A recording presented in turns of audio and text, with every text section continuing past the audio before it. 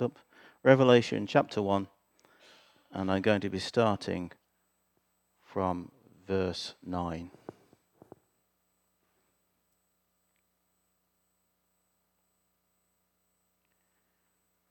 I, John, your brother and companion in the suffering and kingdom, and patient endurance that are ours in Jesus, was on the island of Patmos because of the word of God and the testimony of Jesus. On the Lord's day I was in the Spirit, and I heard behind me a loud voice like a trumpet, which said, "Write on a scroll what you see, and send it to the 7 churches, to Ephesus, Smyrna, Pergamon, Thyatira, Sardis, Philadelphia, and Laodicea." I turned round to see the voice that was speaking to me, and when I turned, I saw 7 golden lampstands, and among the lampstands was someone like a son of man, dressed in a robe reaching down to his feet, and with a golden sash around his chest. The hair on his head was white like wool, as white as snow, and his eyes were like blazing fire. His feet were like bronze glowing in a furnace, and his voice was like the sound of rushing waters. In his right hand he held 7 stars, and coming out of his mouth was a sharp, double-edged sword. His face was like the sun shining in all its brilliance. When I saw him, I fell at his feet as though dead. Then he placed his right hand on me and said, "Do not be afraid. I am the first and the last. I am the living one. I was dead, and now look, I am alive forever and ever. And I hold the keys of death and Hades. Write therefore what you have seen, what is now, and what will take place later. The mystery of the 7 stars that you saw in my right hand and of the 7 golden lampstands is this. The 7 stars are the angels of the 7 churches, and the 7 lampstands are the 7 churches." Will you keep your Bibles open in front of you? We'll be referring back to that passage, so it'd be helpful if you're able to look back at it. Now, we've just celebrated Christmas, haven't we? A time of remembering that Jesus left heaven and humbled himself by taking on flesh and becoming a baby. A time when many people who don't normally go to church flock in through the doors of their local church to get their spiritual fix for another year. Don't get me wrong, it is wonderful when they come to us. But it's tragic that so many people across the country think that that's enough. They think that they can have a relationship with Jesus apart from the church. They think that they'll be able to almost manipulate Jesus and have a relationship with him on their terms. After all, the church is so messy and broken. It's not really necessary, is it? I don't actually need to be a part of a church to be able to know Jesus and be accepted by him, do I? Well, this morning's passage will show us that far from holding us back in our relationship with Jesus, the church is actually essential for it, because that is where Christ is present. He hasn't left his church alone, but is constantly present with it. And as we see this truth, we will get a wonderful picture of who Jesus really is.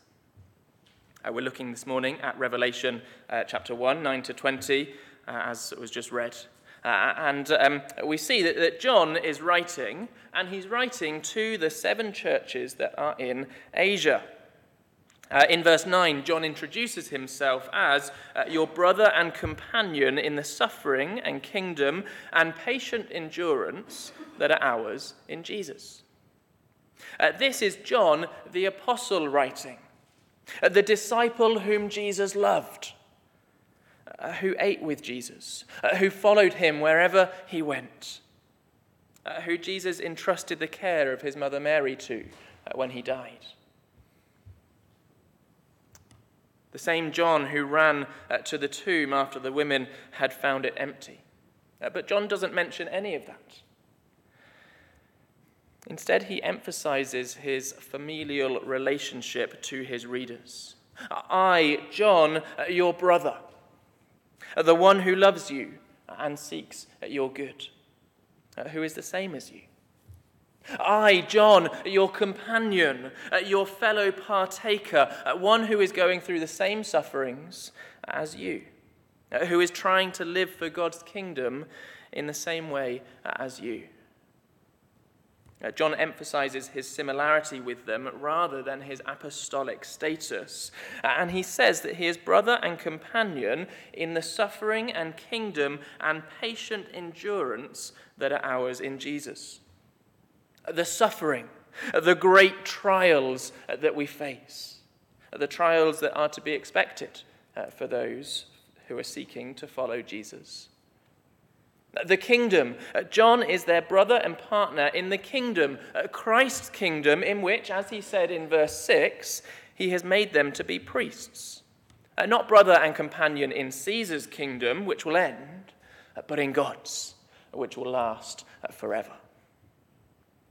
And the patient endurance. He is their brother and partner as together they patiently seek to endure the tribulations that they face.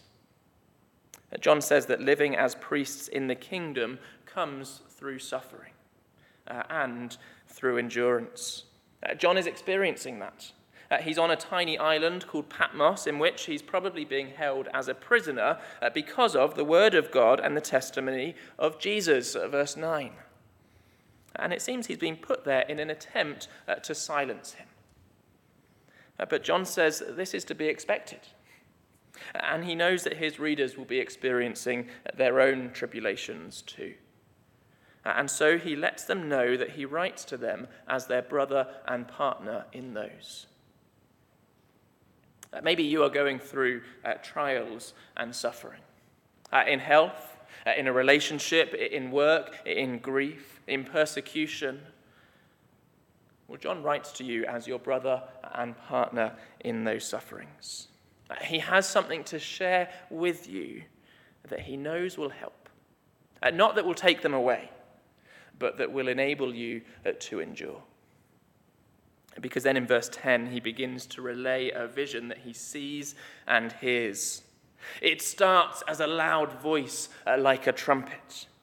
In the Old Testament, trumpets would have been used as a call to action.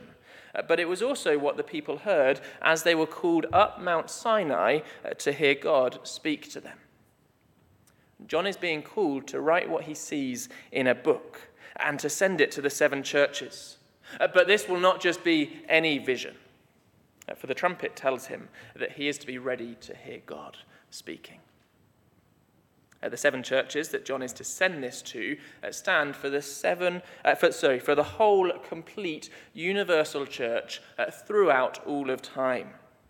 7 signifies completeness. And so what John writes is for all churches, all ways. And then we get to the actual vision. We're going to break it up, thinking about it in 3 sections. Firstly, we're going to look at Jesus in verses 12 to 16. Then we're going to listen to Jesus in verses 17 to 18. And finally, we'll bring that together and see that we can live with Jesus. So let's look at Jesus. John has heard this voice, and he does what is almost an instinct to anyone. He turns to see where it is coming from. And upon turning, this is what he sees. First of all, he sees 7 golden lampstands. We're not told anything more about these at the moment, so we'll leave them there and we'll come back to them a little bit later, because that's the first thing that John sees. But then there's something in amongst the lampstands that catches his eye. And it's this that gets all the focus and detail. And it's not a something, but a someone. A someone who John goes to great lengths to describe. Now, before we get into those descriptions, we must first realize that these are not standalone descriptions. They mean something. Each one of them is meant to conjure up Old Testament imagery and their symbolism. Like if I was talking to a group of football fans and I described seeing someone in sky blue, then they wouldn't just think that he likes the colour, but they would understand that he's probably a Man City fan. Now, we're not as familiar with Old Testament imagery as the original readers might have been, although hopefully you'll recognise some of this from earlier in the service. And so we need to do a bit of work to understand what the symbolism is. Otherwise, it can be easy to miss it. So for this next bit, we're going to have to work quite hard, but it will be worth it. So let's run through the descriptions. And the first thing we're told is that this figure is like a son of man. This is a description that comes from Daniel 7. Daniel has a vision, and in his vision we're told there came one like a son of man, and he came to the Ancient of Days and was presented before him. And to him was given dominion and glory and a kingdom that all peoples, nations, and languages should serve him. His dominion is an everlasting dominion which shall not pass away, and his kingdom one that shall not be destroyed. Son of Man is a name that Jesus uses for himself. And so we can see that the passage in Daniel is talking about Jesus. And he is the one who God gave dominion and glory and a kingdom to. And so then when we see it here in Revelation, we can realize that this figure that John sees is Jesus. But we're also to remember that this is the one who God gave an everlasting dominion and glory and an indestructible kingdom to in Daniel 7. This is who John is seeing. And then John says that he was dressed in a robe reaching down to his feet. This conjures up imagery of the high priest, whose job it was to intercede between God and his people. And then we're told he had a golden sash around his chest, symbolizing that Jesus gives spiritual life and nourishment, a spiritual milk that Peter tells us we need in order to grow up in salvation. Next, John tells us that he had white hair, like white wool, like snow. In other words, pure white, without spot or blemish. As it does today, white hair symbolizes age, and age, wisdom. Then the aged would have been given much more respect and honor than they are today because of their wisdom and life experience. And that's how Jesus is pictured here, as the truly wise one who is to be honored. It's also the imagery used of the Ancient of Days in Daniel 7. And so we see that Christ and God the Father can be viewed in the same way, truly wise. We move from his white hair to his fiery eyes, just like in Daniel 10 earlier. Imagine the contrast there between the white hair and the fiery eyes. These stand for a divine power of vision and understanding. Eyes that can penetrate anything. There's nothing they can't see. Revelation 19 uses the same imagery when describing Jesus coming in judgment. And so this insight that his eyes give leads to judgment. His feet are like bronze glowing in a furnace. This brings two pictures together. The figure in Daniel 10 that we read earlier had bronze arms and legs. But here it's the feet that are bronze, contrasted with the statue in Daniel 2, which had feet of iron and clay, which caused it to crumble and fall. Here, Jesus has a solid foundation and a pure foundation. The bronze is refined in fire. He can be leant on, and he will never fall. His voice was like the sound of rushing waters. This is an image that's used in Ezekiel 43 to describe God's coming. It says, "And I saw the glory of the God of Israel coming from the east. His voice was like the roar of rushing waters, and the land was radiant with his glory." There are no qualms here in likening Jesus to God. But Ezekiel is describing God coming to fill the temple. And he comes in response to their sin, to judge them, but also to forgive. He said, "They defiled my holy name by their detestable practices, so I destroyed them in my anger. Now let them put away from me their prostitution and the funeral offerings for their kings, and I will live among them forever." The sound of his coming was to judge them, but also to forgive and to give them his presence. This God with the voice like the sound of many waters is a God who judges and forgives. That's the picture that we're to remember as we're told that Jesus had a voice like the sound of rushing waters.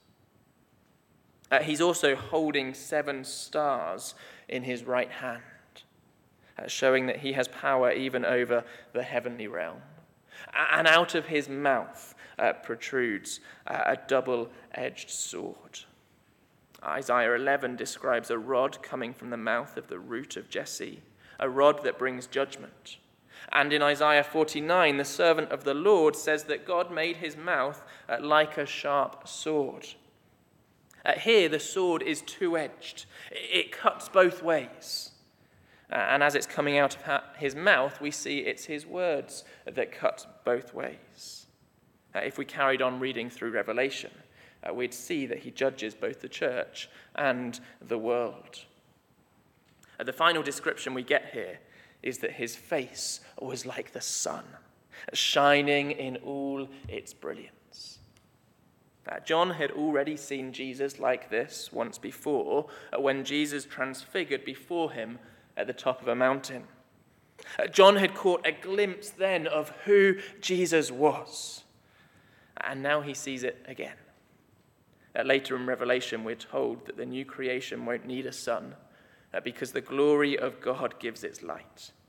And that's what John sees here. The perfect, pure, radiant glory of God shining forth from Jesus. We made it through the descriptions. Don't worry if all of that didn't go in. I told you it would be hard work. But it is quite a picture that we get of Jesus. A complete contrast to the picture that we've had of him throughout December, of a helpless baby. Here, we see his glory. We see Jesus as the high priest and the giver of spiritual life and nourishment. We see him as the truly wise judge. Nothing gets past him. He sees everything and knows the state of our hearts. He holds the heavenly realm in his hand, and he will judge both the church and the world. This is who Jesus really is. This picture is so different from that of the baby Jesus. That is who he became for a time. But this is who he is.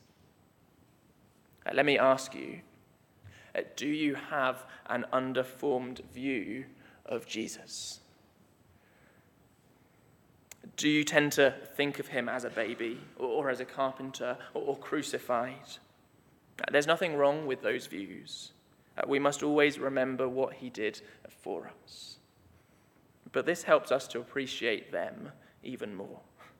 The fact that this Jesus, with feet like burnished bronze and a voice like the roar of many waters, became a baby.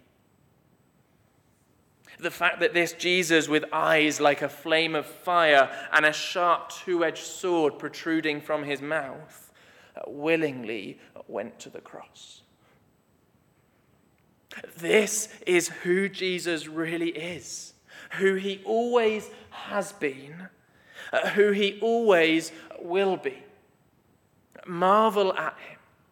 See who he is. He sees who you are. So don't make the mistake of ignoring him.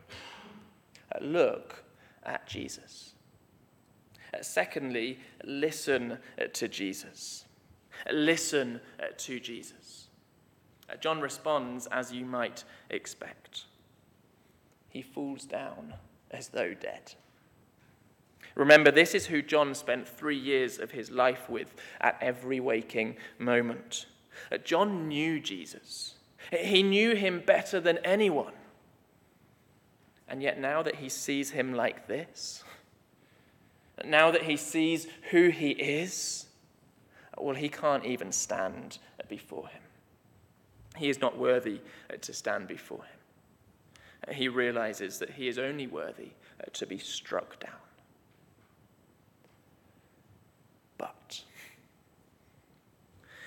But what happens next is wonderful. Jesus lays his hand on John.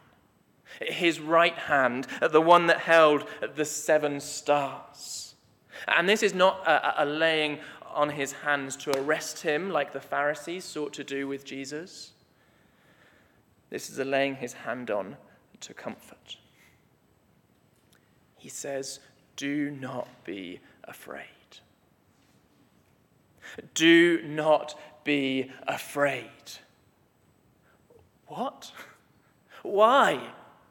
Surely John and us have every reason to be afraid. We've just seen Jesus as the divine judge, the judge who sees everything, the judge who sees our hearts, who knows our every thought. There is no pulling the wool over his eyes. Surely fear is the right response. But Jesus says, do not be afraid, because I am the first and the last. I am the one who was there in the beginning, and I am the one who will be there at the end. In other words, I have complete sovereignty over all of human history, from the beginning right through to the end. There is no point in time or outside of time where I have not been, Jesus says. If we had been reading through Revelation, then this statement would ring a bell. Because back in verse 8, it said, I am the Alpha and the Omega, says the Lord God. It's the same thing, Alpha being first, Omega being last. Jesus has already been described in similar ways to God, and now he himself shows his divinity. That he, along with God the Father, was there at the beginning and will be there at the end. And so John need not fear. But he also doesn't need to fear because Jesus is the living one. And not just alive now, but he was dead, and now he is alive forever. He died once, and now he lives forever. And because of this, he holds the keys to death and Hades. Not only has he broken out of death, but he now holds the keys, and so he can free others from it also. Think of a detention camp. The one who holds the keys has access, but also has control. They are in control of who stays in, of who goes out, and of what happens to those inside. Brothers and sisters, Satan does not hold the keys to death or to hell.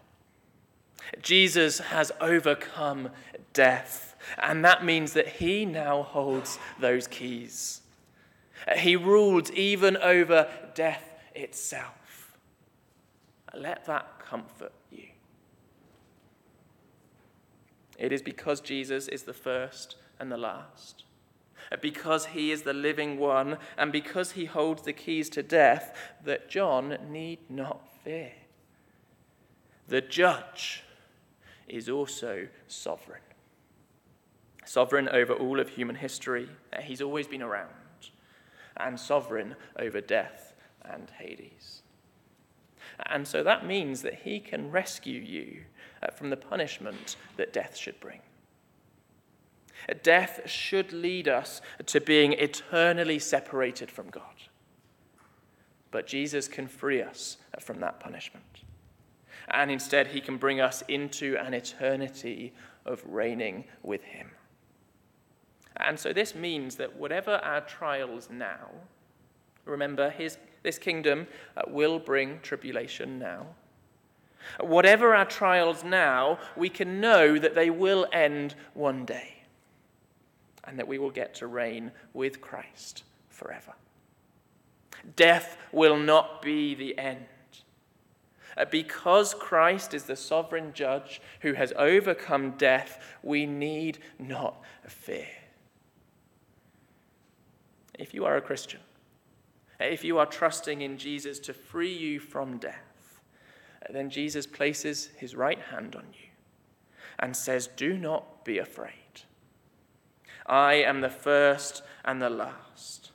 I am the living one. I was dead, and now look, I am alive forever and ever.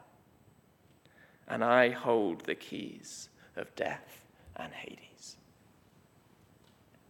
Look at Jesus, but don't just look at him. That will lead to us falling down as though dead. But if you are his, then you can also listen to him. Listen to his words of comfort, his words that will lift you up again. Listen to Jesus.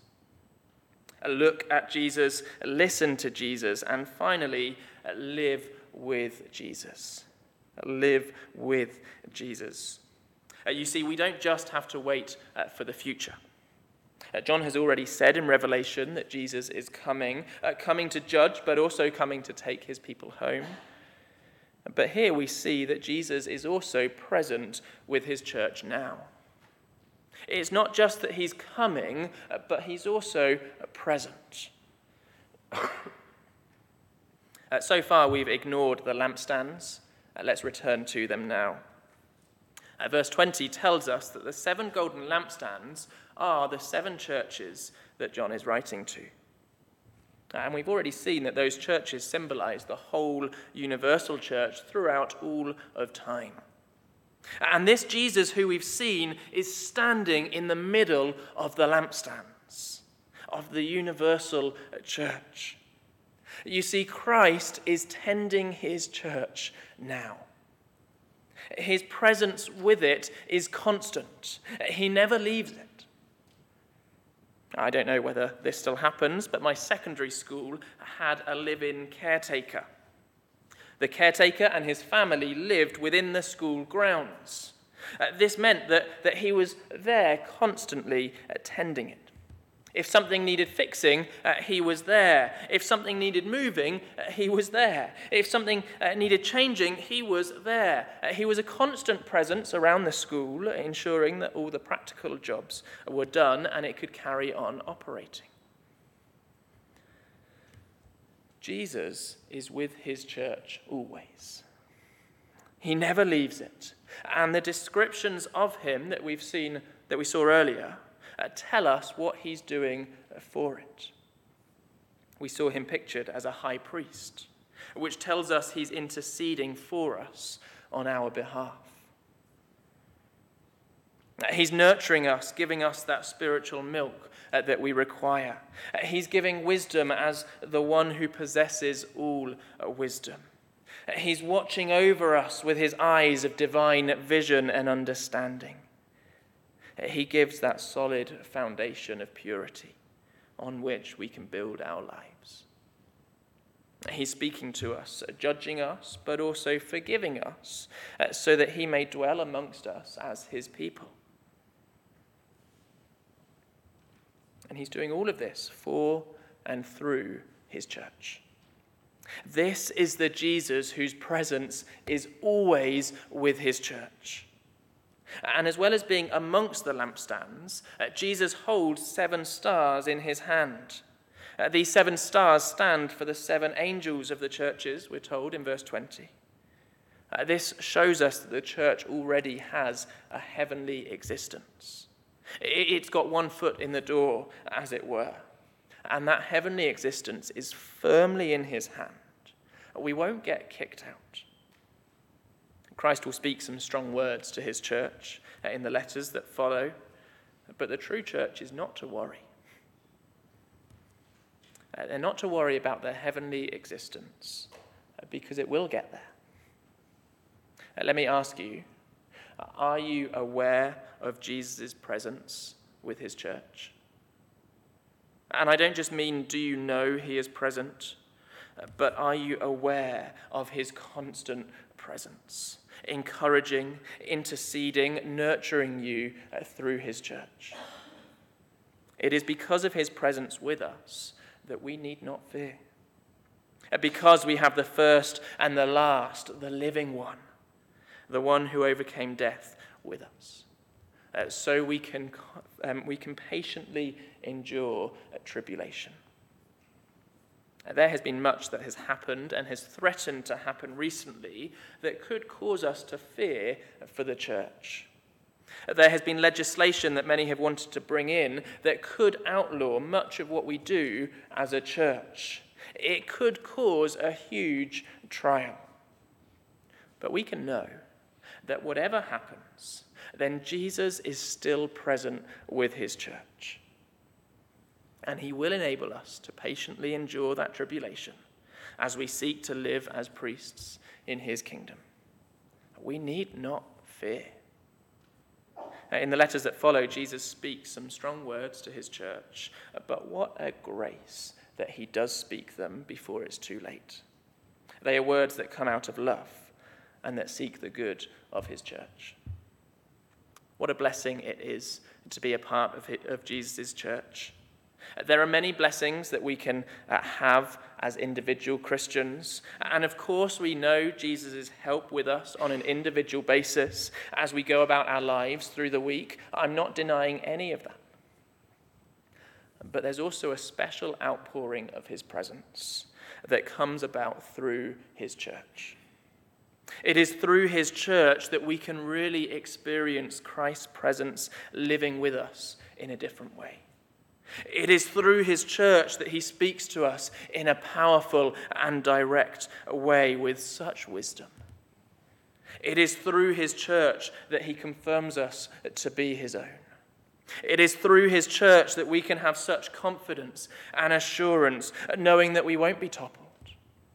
It is through his church that Christ nurtures us, growing us up into maturity, into his beautiful bride, ready for our wedding day. It is through his church that we get to see a glimpse of his glory as we seek to love each other as we have been loved. We need the church. Yes, it is broken. Yes, it is messy. Yes, it can cause pain.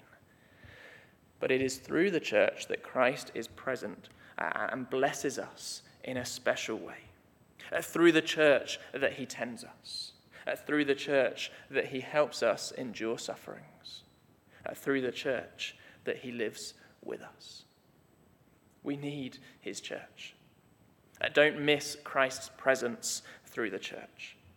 It is a wonderful blessing that can be found nowhere else. If you're not a part of this church or any true church, then speak to one of the elders about how you can become a part of Jesus' church and experience these blessings. And if you are a part of this church, but you're conscious that you're drifting slightly from it, you can't really say that you are a brother or sister and companion in the suffering and the kingdom and the patient endurance, then speak to an elder about how you can stop that drift and partner with the church once more. At the beginning of this year, won't you recommit yourself to Christ's church? Because if you do, then you will experience Christ in such a wonderful way throughout this year as you get to experience his presence with the church. Look at Jesus. Listen to Jesus. Live with Jesus in his church.